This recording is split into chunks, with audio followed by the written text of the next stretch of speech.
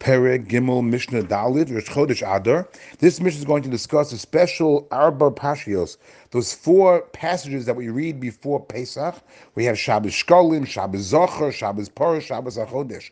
So this Mishnah can tell us when we have those Shabbosim. When do we read those special passages by the Maftir? Says the Mishnah, Rosh Chodesh Adar Shecholias B'Shabbos.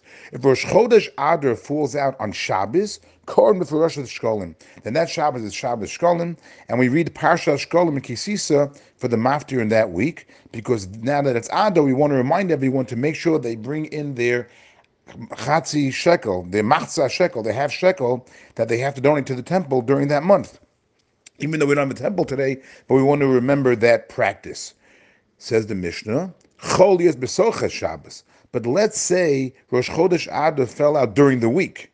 Then Makdimin L'Sha'avar, we bring it ahead, L'Sha'avar, to the Shabbos before, meaning we go ahead and we make Shabbos Shkolim earlier. We do it before Rosh Chodesh. So Rosh Chodesh fell out during the week. The Shabbos before that, L'Sha'avar, the previous Shabbos, we read the section that speaks about the Shkolim.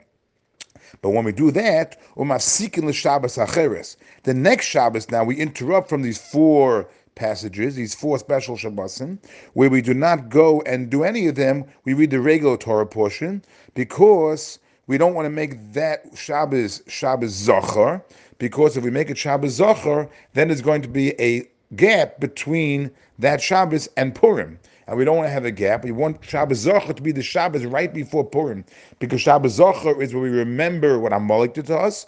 And in Purim, Haman, who is in the Purim story, comes from Amalek. So if Rosh Chodesh falls during the week, we're not going to make the following Shabbos Zocher. We won't do any of the four Shabbosim, those four special passages. We'll wait till the following week to make it Shabbos Zocher.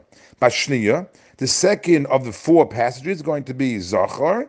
And again, that's going to be right before Purim. Bashlishis, the third of the four, is Paraduma, is the passage that speaks about the Paraduma, the red heifer that teaches about how to purify someone who became Tameh from being in contact with the corpse. It's read a few years ago at Pesach to remind the people to make sure that they are purified so they can eat from the current Pesach.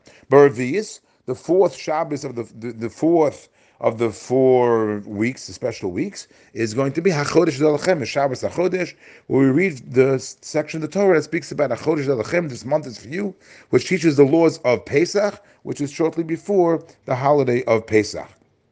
Machamishis, the fifth Shabbos, meaning the Shabbos after we read Shabbos HaChodesh, we return Chozon L'Chesidron, we return to the regular weekly Torah portion. The Mishnah continues now. Lachkol mafsikin. For all of the following occasions that we're going to list, we interrupt the regular Torah reading cycle. We add in a different maftir, different haftorah, just like all the other things by those 4 special weeks. The maftir is different, haftorah is different. But in these cases over here, we're going to see there's going to be big differences. What are they? Rosh Chodesh make a difference.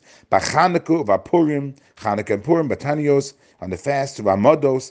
The Mamados were those times when the Klal Yisrael are divided into 24 groups. Each group has a week where they spend in the Beis Hamikdash. They live close enough to the Beis Hamikdash. If not, they gather in their hometowns and they do fasting and they fast and they read special prayers and they read from the Torah also. Over Yom Kippurim and Yom Kippur. But there's going to be a difference from all of them. Rosh Chodesh, if it falls on Shabbos, then the Maftir and Haftorah is Rosh Chodesh. B'Chanukah is the same thing. Or about Purim. Today we can't have Purim on Shabbos, but that then they could, because they didn't go by the calendar back then. So again, they would also change the Maftir and Haftorah. But Tainios about Mados, when it comes to fasts and Mamados, that would not apply on Shabbos, because we don't fast on Shabbos. And Mamados, they don't read from the Torah on Shabbos by the Mamados, only during the week. So what it would refer to over here is that during the week when they read from the Torah, normally Mondays and Thursdays we read the first part of the weekly Torah portion, the parsha of that week. But for the Tainios and Mamados, they would read special things that they read for the fast and for the that the Mamados would read, but not from the Torah portion. But it wouldn't apply to Shabbos. Over Yom Kippur and Yom Kippur, it's even more than that. On Yom Kippur, not just would they read the Maftir and Haftorah for Yom Kippur, but they wouldn't read at all from that weekly Torah portion. From that weekly Parsha, they would read special Torah portion for Yom Kippur.